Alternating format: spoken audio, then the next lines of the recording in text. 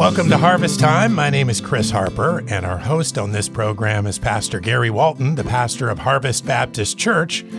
We often spend these 25 minutes together telling you the stories of our church as we interview our members and other friends of the ministry. We want to start by personally inviting you to our summit meetings this Sunday through Wednesday at the church. We have two services Sunday morning, one at 9 a.m., the other at 11 a.m. We'd love to see you at either of those. The service will continue to be available via live stream, which you can find at hbcguam.org, hbcguam.org. We'll also be having services 6 p.m. Sunday evening, and then at 7 p.m. Monday through Wednesday of this week. We'll talk more about that today on Harvest Time. Let's begin the program by welcoming Pastor Gary Walton. Hi, Pastor. Half a day, Chris. Yeah, this is an exciting week for us coming up, the weekend and then the few days after that. It's something that we look forward to as a church every year. It's an annual set of meetings that we've been having for, quite a few years here. And in fact, maybe doubly excited this year because we missed them last year. I'm super glad to have with us on Harvest Time today from the States, actually from Salt Lake City, Utah, but it's great to have Pastor Will Galkin. Welcome, Will. First of all, thanks for joining us. Hey, thank you so much. And we had you scheduled to come last year at this time, and of course, with everything going on in the world and some challenges for travel, that didn't happen. We had you Zoom in, I think, for a couple of meetings, but we're so glad to actually have you live and coming on out to Island. Well, thank you so much. I'm actually looking forward to it. And I probably should have counted up how many times we've been out there. We've been out there more than 3, maybe 5 times, actually. Yeah, actually. So we have the data, and this will be your 5th time, from what I hear. So your 5th time. And I think I heard a couple times with your family, right? Or at least with your wife? Yeah, one time we did a kind of a missions trip through some of the Micronesian islands and then Australia. And then did, one of these equivalents. I forget if it was a Spirit Week or a summit meeting in conjunction. So yes, and that our children. I was kind of laughing because one of them was, I think we just paid for our oldest ticket. She was 3, and we worked the ticket so we didn't have to pay for our next one. He turned 2 the day we got back to the mainland. So experienced travelers figure that stuff out. Yeah. Well, we're excited to have you. Chris already introduced some of the meeting schedule. It's a lot. I know he gave you a lot of information there, but it really just means we're going to meet on our normal times, Sunday morning and Sunday night. And then we have 3 special services, Monday, Tuesday, and Wednesday, each of them at 7 o'clock. And as Chris mentioned, you can go online and find out the details about those meetings. But we're super looking forward to having you here. And I know that God's been preparing your heart, and we feel like God's been preparing our hearts for your ministry. And so thank you for being willing to come. Well, thanks so much. Looking forward to it. It'll be honest pretty soon here. I'm going to be getting on a plane in about, I think, a day and a half here. Yeah. All right. You're all set for that. And I know you've been traveling already quite a bit, so we'll fit that in. Will, I didn't even mention this. Will is right now on the pastoral team at Gospel Grace Church in Salt Lake City. And I think you've been on that team in some capacity for, 8 or 9 years. Is that right? Yeah. Since 2012, we started the church in 2012, but didn't chart it till 2013. And so it's been 9 years now that we've been going at this adventure. And, I know the interview is not really about that, but it's been a great, wonderful experience to see God build his church right there in Salt Lake City. I am interested in that. Yeah, we want to talk about the summit meetings, but it's part of your story of how God's prepared you. You went with a church planning team. There's sort of a network of, some burdens that you guys have for that area, right? Yes. There was 4 of us, myself included. 2011, we were able to relocate to Salt Lake City. There was about 40 other people that also joined us. And we were able to have a good beachhead of a church plant And over the years, I mean, ups, downs, all around, and yet to see people saved, discipled. We now have 5 pastors. One of the pastors that joined was actually a gentleman that actually was with us the second week of our startup. And he just has grown in grace and has gotten a couple degrees, and now he's one of our elders. And it's just so awesome. It's a needy area, right? In Utah in general, but Salt Lake City in particular. Yes, it's they really consider it an unreached people's group. It's less than 3% evangelical, but it's because there's more Christians today than there's ever been in its entire history. So that's why it's an unreached people's group.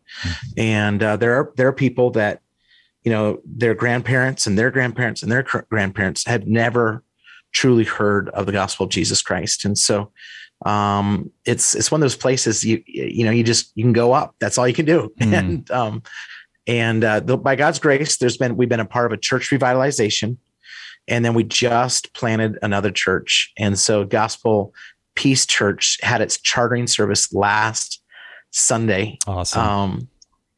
Just so fulfilling. I mean, numbers aren't everything, but there were 170 or 180 people in attendance at that chartering service. Wow. And, there's some well-wishers in there. And, but there were a number of guests from the community, and it'll probably settle around about 80 to 90 folks here. But to start the church, even that's a great number of folks to start with. And they had Sunday before, they had 3 baptisms, which is really neat. Yeah. And we're just praising God for any forward momentum in Utah. I got lost in Salt Lake City one time when I was 13 years old. That's another story. I'll tell you that one later. Yeah, that's crazy because the streets are built on a grid. Like every street is so many blocks east, west, south, north from the temple. So we probably need to talk about some of your geographical difficulties. I was 13 years old, and I did just leave a bus stop, but it is a long, interesting story. So I'll look forward to hearing it. Yeah. Hey, church planning, I mean, that's really what's happening there, and revitalization of a church. That you've been involved in the church for a long time, but many years as a traveling evangelist. In fact, maybe I could back you up even from there. Tell me a little bit about your spiritual story, and then what brought you to this idea of what traveling as an evangelist means. Oh, great. Okay, so I grew up in Idaho, and parents first-generation Christians. I had plans for my life, and God's plans were different. And he just kind of dropped me into a Bible college up in the North Woods of Wisconsin. And it was there I began to pursue the Lord, and God began to just make a way for me. I began traveling with another gentleman. His name is Steve Pettit. And for about 3 years, I traveled with him. And then my future wife also joined that team, single. And then we got married.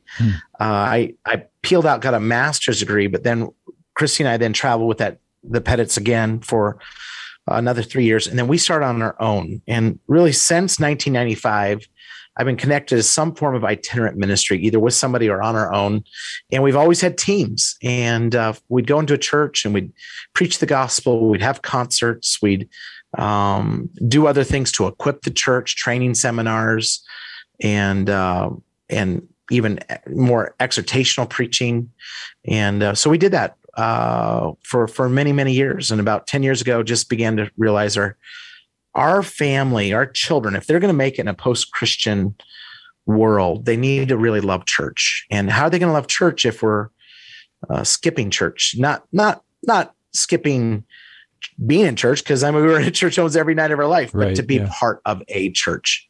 And so that's what started the church planning adventure in conjunction with that. And I actually kind of feel like our gift set in doing what we call the work of the evangelist just really fits in, whether it was itinerant preaching of the gospel or whether it's, stationary planting of a church. That's only done by seeing converts, especially in a Salt Lake context, to have people that just are equipped to either motivate or equipped to, or can equip other believers, or actually do the work of the evangelist in and of themselves. Those are needed pieces in a church plant. And so we just try to help motivate and mobilize folks to, advance the gospel in these church plants here in Utah. And it's just an extension really of what we did itinerally week to week to week in those other churches. And so we still take some meetings out and and it's really to do our gifts, but also it's to connect other churches with what God's doing in Utah. Yeah, it's really interesting. I'm sure for a lot of people, the idea of packing up your family. I mean, you traveled in a travel trailer, right? You lived on the road for a number of years. That just probably seems so foreign to many people, I'm sure, that are listening. It took us a while to get used to a house that didn't move. So, the nice thing about living in a trailer is you don't accumulate stuff. Yeah. And if you were to ask my children, people all the time will ask them, so what was your favorite place in traveling? And they'll just go next. They're always on to the next adventure. Our kids missed the road. They loved it, but they're thankful for how God's led us here at Salt Lake as well. And when people asked us where our favorite place was, it just wasn't fair. I mean, we were in, New England in the fall and Florida in January and, California in March. And I mean, that's living the ministerial dream right there. Yeah. I've said for a long time, encourage people to live with shallow tent pegs. Sort of the idea that we are strangers and pilgrims on this earth. And God does desire most of us to plant in a place like you are doing now with your family. And of course, understand those specific needs family-wise. But there is some sense of it where you guys lived out that sort of pilgrim and sojourner's reality of the Christian life, right? Yeah, it's a great word picture. I mean, just because we traveled didn't make us pilgrims, but it sure gave us a word picture, and it forced us to hold things loosely. Mm-hmm. And I think that's how I want to live, though. Even as we're here and situated in Utah, and the blessings of being situated, that spiritual heavenly pilgrimage that we're all on is a great word picture.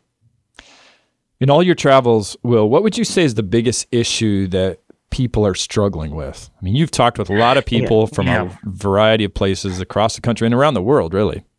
Yeah. Well, there was a big shift in Western culture at the end of the 90s, and we're just seeing the fruit of it.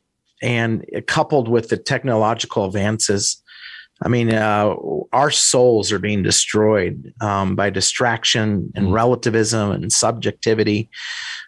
People's ability to define what's true is a lost art. And yet, even though those are the issues, the issues of what is true, what's not, the issues of my preference over your preference. So they must both be true. What's exciting to see is God's not intimidated by our culture. This isn't God's. I don't mean to sound trite, but it's not his first rodeo. I mean, he's the sovereign Lord of the universe. And the gates of hell will not prevail against the church. And what's amazing is, I think a lot of people were thinking that this new era, which sometimes people called postmodernism, was going to just swamp Christianity. And man, it's just like the false gospels of relativism or, subjectivity. It just leaves people bankrupt. And at the end of the day, they're like, wow, my sexual addiction doesn't satisfy. My materialism doesn't satisfy. Wow, my corporate climbing doesn't satisfy. Go getting a cabin up in the woods doesn't satisfy. And here Christians are at the end of another wave of cultural change. And they're still standing, so just saying, no, Jesus is Lord and Jesus satisfies and Jesus is sufficient. And he's more than enough to carry me all the way into eternity. And so I just feel like in one sense, I found myself right in the middle of it. I'm an 80s kid, right? And I was just watching the deterioration of our culture at such a rapid rate. And I just found myself just so disheartened. And yet I find myself recently just going, no, God's word's still true. No, Jesus satisfies. No, this doesn't work. And so that's kind of ties into even where we're going with summit meetings. I don't know if I could segue, but I was just burdened about proclaiming the gospel, the death, burial, and the resurrection of Christ, because that's the means by which we have a relationship with God the Father. But then the continuing effects of the gospel means that I can actually be at peace with others. Like there's, I don't know how much Guam feels the political uproar that's happening in the mainland, but it's a wreck. I mean, there's so much anger and so much. What were you going to say? I was just going to say Guam feels it intensely. We feel it from the mainland, but even on island, I mean, everybody's just in turmoil. And for sure here, in fact, we've faced some more intensity in some ways of even some restrictions and all that. So it all ties in. They're feeling it for sure. We are feeling it for sure. So, but like, what's the answer? I mean, it's like without Jesus, there can be no peace. Because it's just your way or my way. We believe differently. So how do we bridge that gap so we can actually love our neighbor as much as we love ourselves? That's through the gospel. And so I've been burdened to talk about the gospel in the morning on our first Sunday, but even that night, I want to speak on let this mind be in you, which was also in Christ Jesus. What is the biblical basis for unity? Well, it's really the humility of Jesus Christ. And then the next few nights, I want to talk about how Jesus Christ is sufficient for our spiritual growth. And then I want to talk about how Jesus Christ is sufficient for our gospel witness and how at the end of it, we can all be effective followers of Jesus Christ. And so that's kind of my emphasis. It's a really a big, Jesus is big theme, or Jesus is enough theme. And I hope that, as we just try to break down what the Word of God says, that people can come on out, that they can hear the messages. And I'm praying that they leave encouraged. I'm praying that they leave going, you know what? We can make it through this season. God's not forgot about us. No, God's enough for us in this rough time. No, I can stay on mission. I can still be a disciple, and I can still make disciples because Jesus Christ is big enough for this season. That's my heart for it. Yeah, amen. Jesus Christ is big enough. And in fact, he has created us for this time. This was not a mistake that we were put in this place. And so I know you're feeling this for sure, but there is a sense among some Christians that, we're just overwhelmed by our culture and the future is so bleak. And I don't know what the future is going to look like culturally, but I know that we were made for this time. God prepared us for that. And I want to tell the next generation of my kids and their kids that it's I don't feel dread about their future. There might be some challenges, but man, they were made for this. Yeah, if we go too far down that thought process about dread, I mean, it really is a disservice to our brothers and sisters that are facing martyrdom even today. Yeah. It's like somehow we've read into our Christianity and Americanism, like an Americanism, that somehow, the good Christian life is where everything's happy and everybody likes us. But I've traveled too much. I've seen too many of our brothers and sisters who, are facing severe, real persecution. Right. And so I'm right with you on that one, Gary. Well, we're excited about it. We're going to go on a journey together with you. Thanks for giving us a little pre-journey tour of that. Sunday morning, in fact, I got some notes from you, Will. I just love this sort of introduction. I'm going to go ahead and read it. I think your title is We All Need Grace, Romans chapter 3. But this was your overview that you sent us. In life, we all have moments when we hit rock bottom. We feel there's no place left to go, and we fear our mistakes will drown us in despair. In those moments, what we need is for someone to throw us a rope. We need someone to pull us up out of the ocean of our depravity and show us grace. We need someone to show us free and unmerited favor. Man, I'm excited to hear from God and what he's been teaching on that. Anything you want to kind of point us to for that's a Sunday morning message, right? Oh, yeah. I would love it if the whole island could show up. Now, I know we probably couldn't social distance, but the reason why I wish that is because out of Romans 3 is one of the most beautiful pictures to help us understand that we are not born with a right relationship with God. And I think we have a tendency to think then, okay, I'm not born with it. Well, then somehow I have to work for it. But I think that even on the island of Guam, there's a lot of people who are worn out trying to find favor with God through their own strength. And what we need is a miracle. Religion is basically where the guru is on top of the hill, and then I somehow have to climb up the hill. But true biblical Christianity is, I don't have the strength to climb up the hill, but Jesus Christ sure does. And he walks down the hill, he picks me up, and he carries me all the way back up to have a relationship with God. And you're going to hear a message about God's grace on Sunday. And if you're tuning into this broadcast, I just want to personally invite you to come. I think some of us are worn out. I think we're worn out trying to keep the law.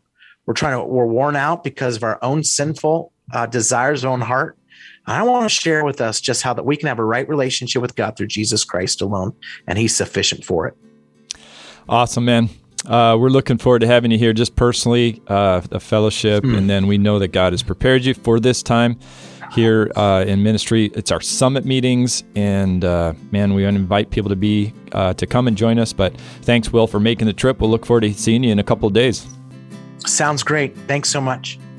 And thank you for listening to Harvest Time. Once again, we want to invite you to our summit meetings, which are beginning this Sunday. We have a service at 9 a.m. and 11 a.m. Sunday morning. We'd love to see you at either of those.